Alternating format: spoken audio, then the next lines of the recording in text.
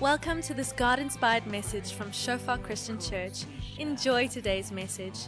May you experience the presence of our Father, and may you grow deeper in your relationship with Him. Oh, Jesus,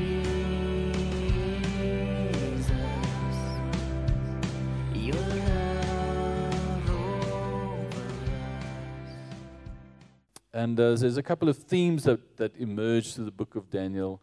One of them is just God's faithfulness and just presence and plan continuing throughout persecution, throughout a lot of stuff coming against the people of God. And then one or two other themes that we'll chat about as we go along. So obviously we can't read the whole thing, but I'm going to read a few bits and pieces here and there. And firstly, they start with this. So now they've been recruited. They're into this special program where they have to learn the culture. They have to learn the language. They're going to be serving in the palace, and the court of the king. And there's this challenge about they now have all this opportunity to eat all this amazing food that the king normally, the special foods and things, but that would mean that they would have to go against their beliefs, their faith, their disciplines that they were brought up with. And this is where it starts, right at the beginning. They're still teenagers, they're still young, they're still inexperienced to a large degree, and now it's the big test. And I found this often, that when we go into a new environment or a challenging season, it's as if the first test is almost the most important one. That first test of, are you going to stick to your belief? Are you going to stick to your conviction? And this one comes quite early on. So Daniel chapter 1 verse 8, but Daniel resolved that he would not defile himself with the king's food or with the wine that he drank. Therefore he asked the chief of the eunuchs to allow him not to defile himself. And they kind of go back and forth, and the guy explains he's going to get in trouble for this. And then verse 12 says, test your servants for 10 days. Let us be given vegetables to eat, water to drink. Then let our parents and the parents of the youths who eat the king's food be observed by you, and deal with your servants according to what you see. So he listened to them in this matter and tested them for 10 days. At the end of the 10 days, it was seen that they were better in appearance and fatter in the flesh than the youths who ate the king's food. So right there was already favor, and there was already a blessing. They refused to give in to be conformed to this world that they were living in now. And then verse 17 goes on, as for these four youths, God gave them learning and skill in all literature and wisdom, and Daniel had understanding in all visions and dreams. At the end of the time, when the king had commanded that they should be brought in, the chief of the eunuchs brought them in before Nebuchadnezzar. The king spoke with them, and among all of them none was found like Daniel, Hananiah, Mishael, and Azariah. Therefore they stood before the king, and in every matter of wisdom and understanding about which the king inquired of them, he found them 10 times better than all the magicians and enchanters that were in all his kingdom. And Daniel was there until the first year of King Cyrus. And it just kind of sets the tone for the whole account of Daniel's life. Right on the end, the first kind of step, they get tested. And I remember when I joined the Air Force, and even going into RAES and a lot of new seasons where you meet new people, and you maybe new work environment. There's always that first period where and I found it's almost that first opportunity where you realize I'm going to now have to stand up for what I believe in. It's almost the most important one, because that kind of sets the tone. It's so difficult after 2 years in a workplace to tell somebody I'm a Christian if you didn't do it in the first week, Can you relate to that?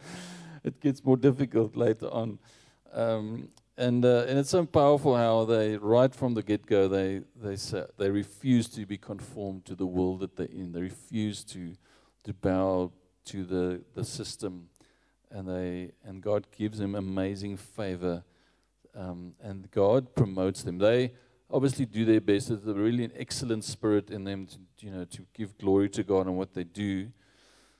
But you can see the favor and blessing of God on their lives. But I'm trying to get my head around this now, because these were Jewish boys, doing their thing, being very, very much in their set ways, and now they're in this absolutely ungodly situation, the worst that you can imagine.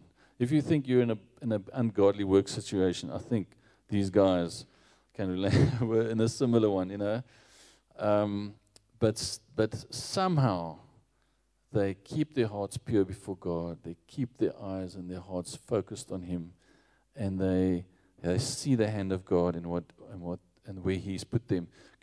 Just to remember, coming from the place of having had all these dreams, having had all these plans, I'm sure, having had careers lined up for themselves, everything has changed. Everything is different now. Now they're wrestling with the reality is, how does this fit into God's plan for my life? What about all those ideas and those hopes and dreams I had? How does this all fit together? And how do I find the kingdom of God and the purposes of God in this absolutely ungodly situation? Yet God is with them. His purpose remains. Amen. His plan remains. His faithfulness remains. Okay, so they're learning the culture, they're learning the language, and then they get appointed into specific jobs in kind of serving the king. And then the first dream happens. Okay, there's lots of dreams and visions in the book of Daniel. So the king has a dream, and we get to know this king's not a very reasonable guy. Okay, so he says, listen, I need somebody to not only interpret the dream, he wants somebody to tell him the dream as well. Okay, now all the guys are saying, all these magicians and all those guys saying, it doesn't work like that. You have to tell us the dream, and we'll tell you the interpretation. He says, no, you're going to make something up. Tell me the dream. And then nobody can tell him the dream, and then he decides, okay, he's going to kill everybody. All the wise men, he's just going to wipe them. They're worthless. Clearly, they're not wise at all. Clearly, they're not worth anything. And then Daniel hears about this, and he says, whoa, guys, we've got to save these. We've got to save ourselves. I think they're also in line to be wiped. And then, and he says, listen, can you give us an opportunity to ask God? And then he goes and he asks his small group to pray for him, okay? Because that's what they were. I mean, there's these guys, him and these three guys, but how cool is this? But Daniel clearly was a man of faith, okay, even at that young age. He was gifted in interpreting dreams and visions, but he goes to his friends and he says, guys, we've got to pray. And they seek God together, and they seek the face of God, and they ask God about this together. Can you see how powerful that dynamic is? That he's not on his own mission. He, although he is full of faith, he knows he needs the prayers and the support of those that God has put with him. Amen. And he goes and they pray together. He stays in that wisdom of the fellowship of the saints. He seems to be accountable. He's walking in accountability. They're seeking the kingdom of God together in this absolute crazy environment. Each of them having probably be placed in different places and different responsibilities, but still they have this place where they can come and pray together and where they can support each other. And I think it's so relevant for us today that when we, face so many challenges in our daily work life, or in whichever place God has called you to serve in, make sure you have that safe place. Make sure you have that community that can cover you in prayer, that can stand with you in faith, that can, when there's an absolutely unfair stuff happening, or you've got an unreasonable boss, or whatever the situation is, pray together. Stand in faith with your brothers and sisters in Christ. Amen. So what happens is God does give Daniel not only the interpretation, but the dream. He gives it to him in perfect detail. He shares it with the king. And let's read from Daniel chapter 2 there, from verse 27. Daniel answered the king and said, no wise men, enchanters, magicians, or astrologers can show the king the mystery that the king has asked. But there is a God in heaven who reveals mysteries, and he has made known to King Nebuchadnezzar what will be in the latter days. Your dream and the visions of your head as you lay in bed are these. And he tells them all the details. And then we continue, verse 46. Then Nebuchadnezzar fell upon his face and paid homage to Daniel and commanded that an offering and incense be offered up to him. Okay, this is hectic stuff. The king answered and said to Daniel, truly your God is God of gods and Lord of lords and revealer of mysteries, for you have been able to reveal this mystery. Then the king gave Daniel high honors and many great gifts and made him ruler over the whole province of Babylon and chief prefect over all the wise men of Babylon. Daniel made a request of the king, and he appointed Shadrach, Meshach, and Abednego over the affairs of the province of Babylon. But Daniel remained at the king's court. But I want to point out something here that is one of the kind of a pattern we see emerging here. Every time Daniel has to step up and minister to the king, beforehand he says, it's not me. He gives glory to God. Can you see this? And you'll see it every time. Even beforehand, he said, listen, you need to understand this, king. I'm not special. Nothing of this is to do with me, but there is a God in heaven.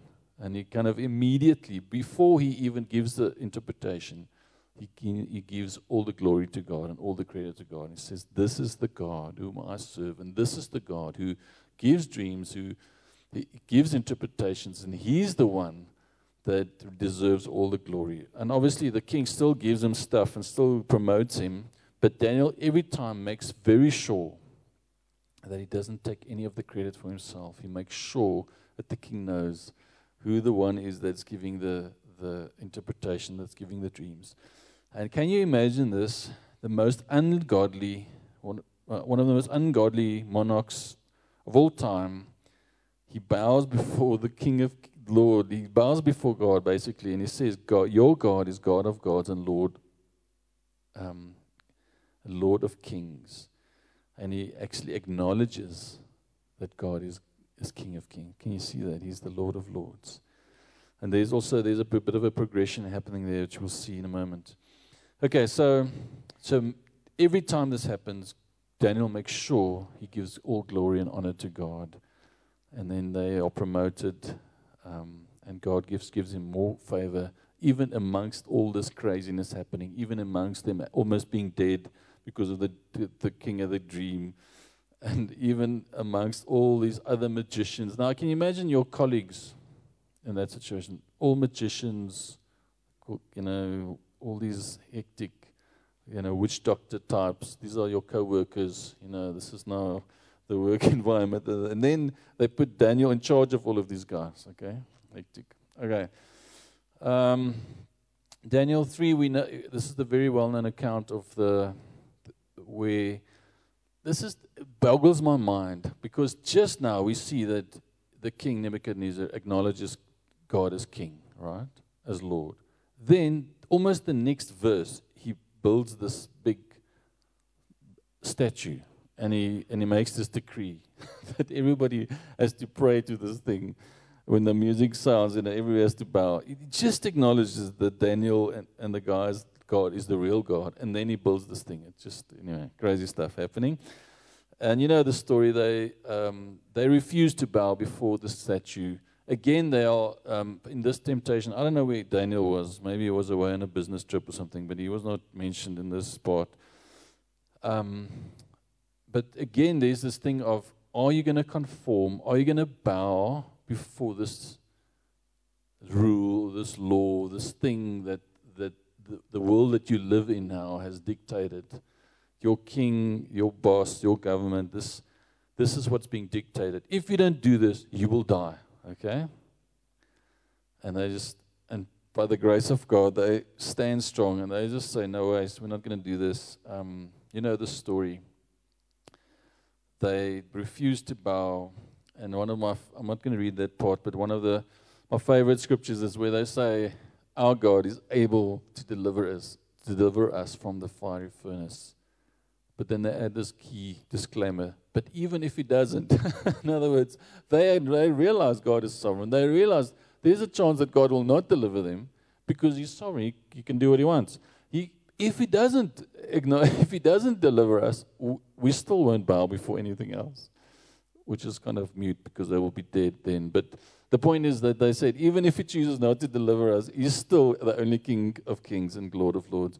And there's this powerful thing that happens. There's an angel of the Lord right there with them in the fire. The king sees there's a fourth man in the fire. The king sees what is going on. He calls them out. Huge thing happens because they're not even, there's not a hair on their heads that's touched. Okay, they don't even smell of smoke. And again, the king realizes this is a huge miracle. He realizes this is real God, and he bows and he acknowledges God again. And he praises the God of Shadrach, Meshach, and Abednego. He acknowledges him before all these people. So again, there's a powerful dynamic where God is glorified publicly by this absolutely pagan monarch. Okay, can you imagine that in a modern context? You know, all over the news, this very well-known monarch has declared that God is the King above all kings and the Lord of all lords. So he praises him, and then goes into Daniel chapter 4, and again, you know, it starts with the king actually praising God and giving glory to him, and then he has another dream, and this is an interesting one because this is a warning, and even as Daniel shares the interpretation, he's very careful. He's in the way that he tells him, you know, because he realizes it's not good news. But it's a warning that he should not take the glory for himself, as he keeps on doing, the king. And it's not on the screen, but in verse 27 there it says, this is Daniel's advice. He says, therefore, O king, let my counsel be acceptable to you. Break off your sins by practicing righteousness, and your iniquities by showing mercy to the oppressed, that there may perhaps be a lengthening of your prosperity. So he's telling, listen, the stuff is going to go pear-shaped soon, you know. But unless you repent, unless you stop doing these things, unless you begin practicing righteousness. So this is a warning. And then within about a year's time, the king's forgotten about this, and he stands in his top of his palace, and he just is amazed by what he's achieved, and he's taking all the glory for himself, and he makes these proclamations about how amazing he is. And right there, words, Scripture says there that the words were still in his mouth. Then the Lord spoke, and he said, "Listen, this is what's going to happen, exactly as you were warned." And right there, within a matter of, I don't know how, within a very short period, he goes completely insane. He becomes like an ox in a field. He literally lives, he eats grass, and he lives like an ox in a field, I think for years. How's that, eh? Any guess? So yeah, guys, just tip, don't take the glory for yourself. Okay, it's a clear tip here in Scripture for us. But apparently, he just becomes like an animal. He lives like this wild animal in the field. But the powerful thing is that there's a time when he receives clarity again, and he chooses to glorify God. And he chooses to humble himself before God. This is Nebuchadnezzar. And right there, God restores his sense. He restores his mind. And he's also restored as king. Can you believe that? I was like, how's that possible? What did they do in the meantime? Who was in charge? Anyway, I've got lots of questions. But the Lord restores him as king the moment he humbles himself before God. The moment he acknowledges again that God is God. And this is one of the themes that arises, that as humans, if we exalt ourselves and we become so full of ourselves, become like beasts, and it just goes pear-shaped, worse and worse. But the moment when we humble ourselves, the moment we choose to bring glory to God, He is able to exalt us, and He is able to actually prosper us and bless us. Okay. So So he's actually restored right at the end there, when the moment that he humbles himself and the moment that he acknowledges that God is God and he is actually Lord of Lords. Okay. That chapter 5, we see his son. Similarly, his name is this Nebuchadnezzar's son, Belshazzar.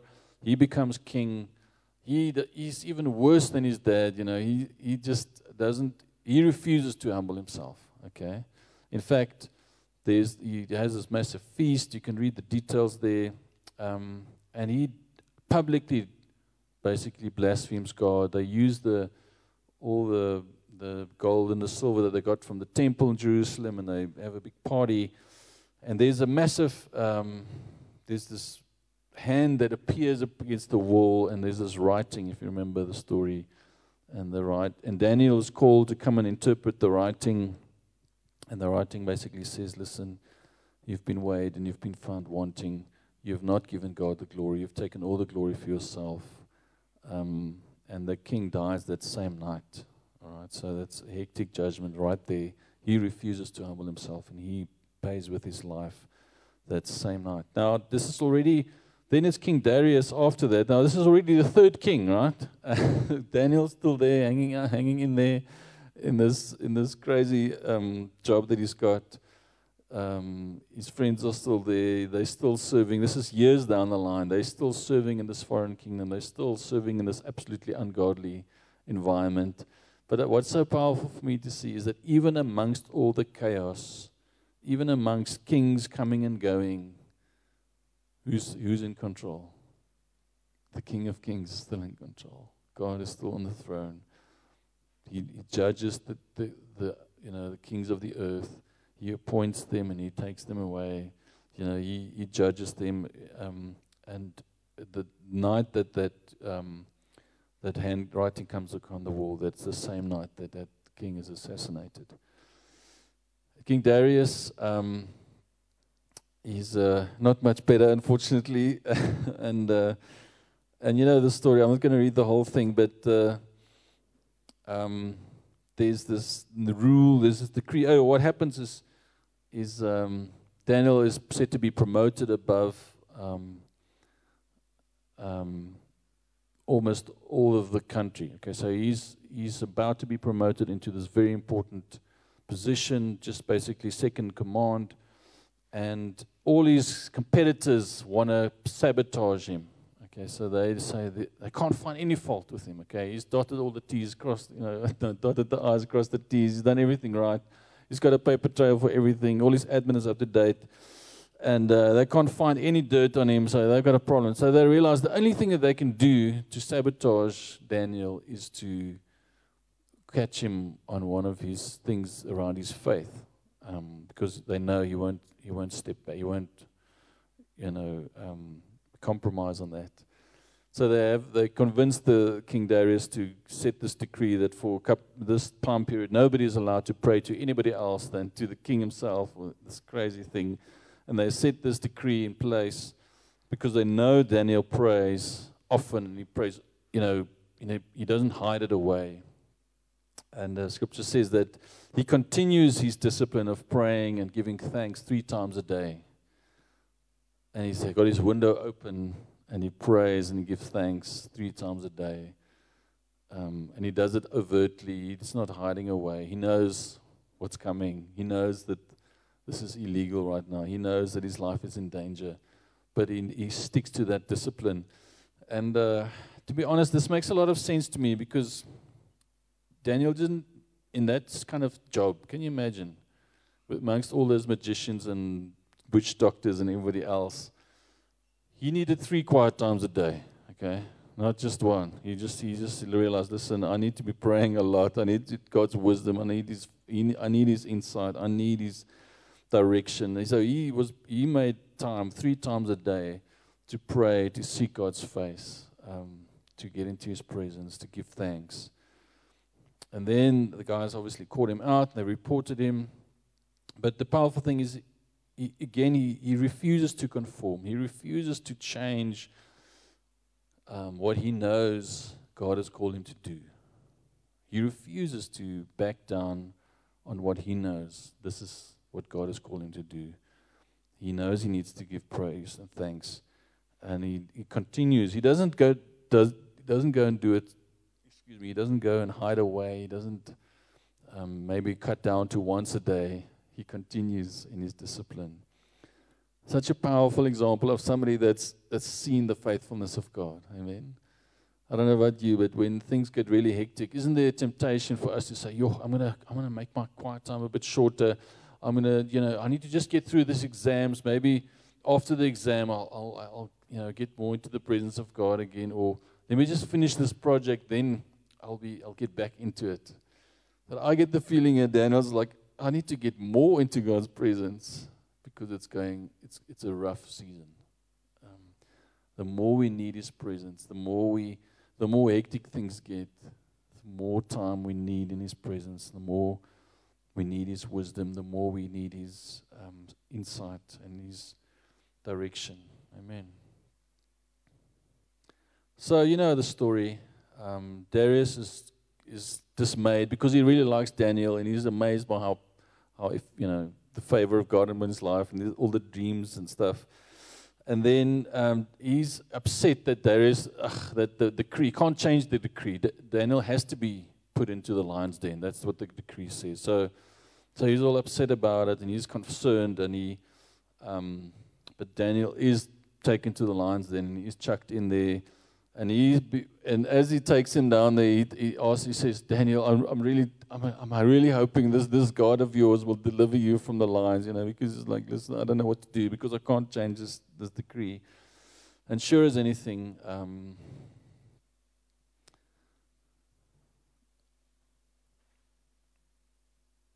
let's read here, Daniel chapter 6. Verse 25, then King Darius wrote to all the peoples, nations, and languages that dwell in the earth, "Peace be multiplied to you." Oh no, this is afterwards. Okay, let's just hang on first for a moment. So then God delivers Daniel from the lions. He sends an angel. They stop the mouths of the lions. He's in a place of absolutely certain death. He's delivered and he's saved. And again, this is the declaration from the king afterwards. I make a decree that in all my royal dominion people are to tremble and fear before the God of Daniel. This is the decree that he writes down. He sends it to the ends of his dominion. For he is the living God, enduring forever. His kingdom shall never be destroyed, and his dominion shall be to the end. How powerful is that? He delivers and rescues. He works signs and wonders in heaven and on earth. He who has saved Daniel from the power of the lions. So this Daniel prospered during the reign of Darius and the reign of Cyrus the Persian.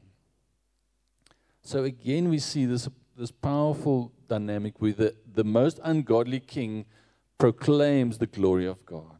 And he makes a decree and he says everybody has to be afraid of this God and everybody has to respect this King of Kings and this Lord.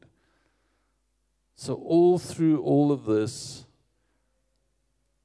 the purposes of God are still coming to pass. His name is being glorified.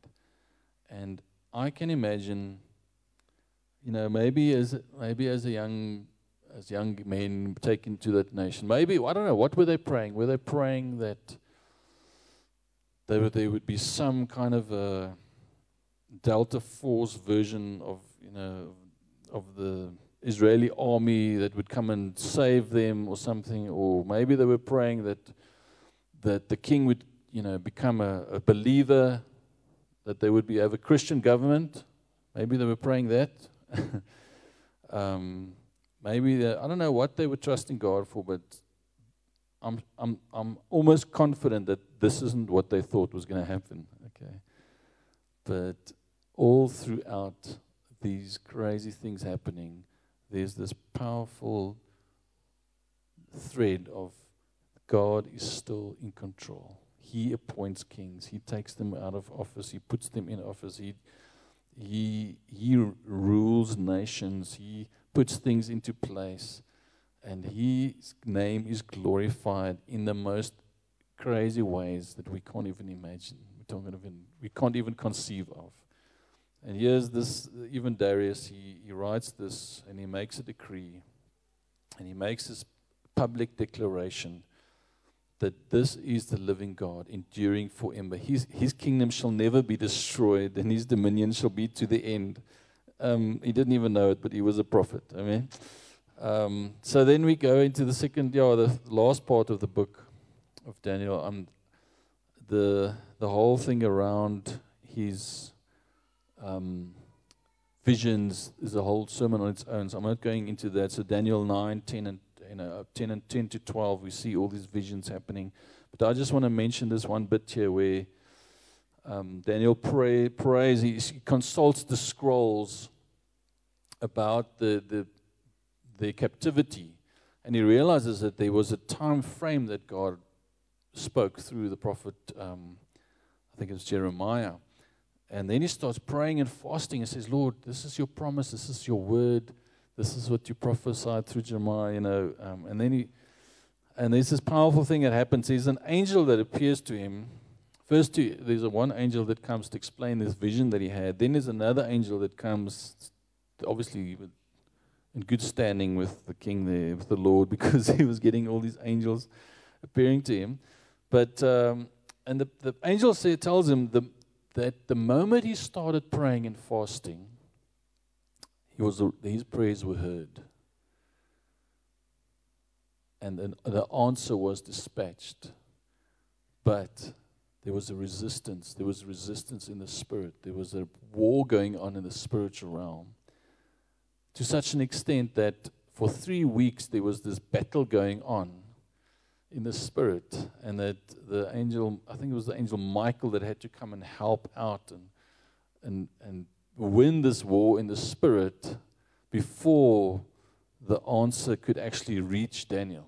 Okay, but the powerful thing that I want to lift out here for us is that if he had given up after 2 days and like, this is too much, this prayer and fasting thing isn't going to work, what would have happened? Because there was this war going on in the spirit, and if he persisted in prayer and fasting to see the purposes of God come to pass, to pray those promises into being, even though he couldn't see the answer, he didn't receive the answer quickly. He had to persist. While I'm continuing, you guys can bring the communion stuffs along. Thanks. And I want to encourage you. I just felt maybe there's somebody here that needs to hear this. Maybe you're praying for a loved one, or you're praying for somebody to be born again, or you've been wrestling with something for a long time in prayer. I just want to encourage you to persist, specifically when it comes to praying for somebody's salvation or praying for the kingdom of God maybe in a workplace or in a specific family. Hang in there, amen. Specifically those things where we know this is the will of God. I know it. I'm confident in this. Keep on praying. Keep on trusting. I had a friend of mine, one of my good friends from primary school, actually. And we were good friends, and we lost touch a bit. We just saw each other like once a year for a couple of years, high school and into university and stuff. And in the meantime, I got spirit-filled, and I got baptized, and I was just, really amazed by what God is doing through my life, and just how God was healing and delivering and setting me free. And I wanted, I was praying for my friend that he would experience the same thing, and I wasn't even sure whether he was born again. We were all very religious back then in primary school. But the Lord just, kept on prompting me to pray for him. And years down the line, he also was born again. He was also baptized. He also got spirit-filled. And he also became a pastor. Can you believe it? And but it's just such always encouragement to me to, even when it takes 15, 20 years, to continue to persist in prayer for those that God lays in our hearts. I mean, maybe there's some that are even taking longer. I've got some family members that I've been praying for a very long time. But I know that God is faithful. Amen. And I want to end with this scripture here from Daniel chapter 2.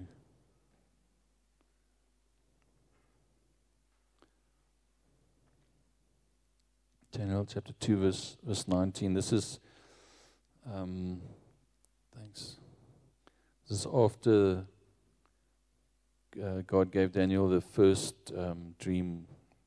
And then the mystery was revealed to Daniel in a vision of the night. Then Daniel blessed the God of heaven. Daniel answered and said, Blessed be the name of God forever and ever, to whom belong wisdom and might. He changes times and seasons. He removes kings and sets up kings. He gives wisdom to the wise and knowledge to those who have understanding. He reveals deep and hidden things. He knows what is in the darkness, and the light dwells with him. To you, O God of my fathers, I give thanks and praise.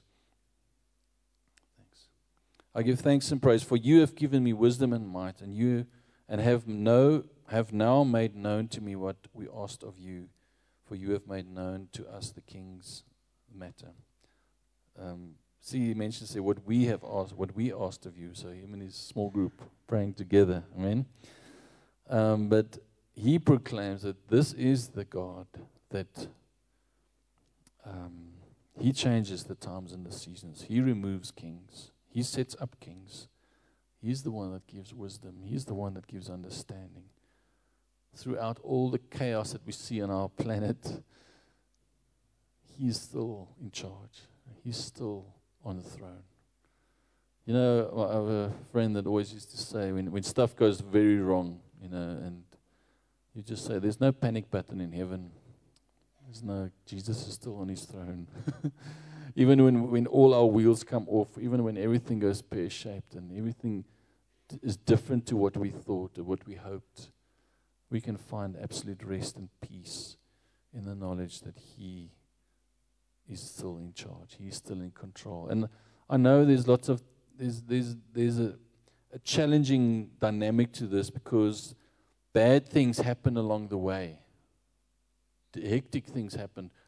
Evil men come into authority. And we see that all over the world. But somehow, through the people that are faithful to him, God's purposes remain and his plans continue. So I want to encourage us, maybe we don't need a Christian government right now to see the kingdom of God coming in our nation. Yes, we'll keep praying for our government to be saved. Praise the Lord. We'll keep praying for our leaders. Please do that. But maybe we should keep on pressing into God's presence about what is our role to see his kingdom coming where he has put us. Maybe you find yourself in a terribly ungodly work environment or community or even family or whatever the situation. But maybe the challenge is to say, Lord, help me to pray according to your will. Align my prayers according to what you have. Oh, good, thanks so much. Good, yeah, thanks. Thanks, Maria. Help it to be like the sons of Issachar that understood, that knew the times and the seasons, that understood what they were supposed to do. Maybe you're like those young men that were taken out of all their plans and out of all what they had in mind for themselves, and everything changed. And now they're trying to make sense of this. Where is God's plan? Where is God's presence? How is this possible? What's going to happen? I want to encourage you to press into him, to keep your heart pure before him, remain faithful to him, and he will remain faithful to his promise. Amen. I want to encourage us that we cannot underestimate the power of a community where we can trust God together. We can pray for these miracles together, where we can say to all my friends or my small group, guys, I need to hear God's voice about this. I'm trusting. Please pray with me. Or we're praying for breakthrough. Or please pray with me for my friend's salvation. Please pray with me for my boss, or whatever the situation is. Guys, let's not isolate ourselves in sense of community, in the sense of supporting each other, in the sense of walking by faith together, walking this road of faith together.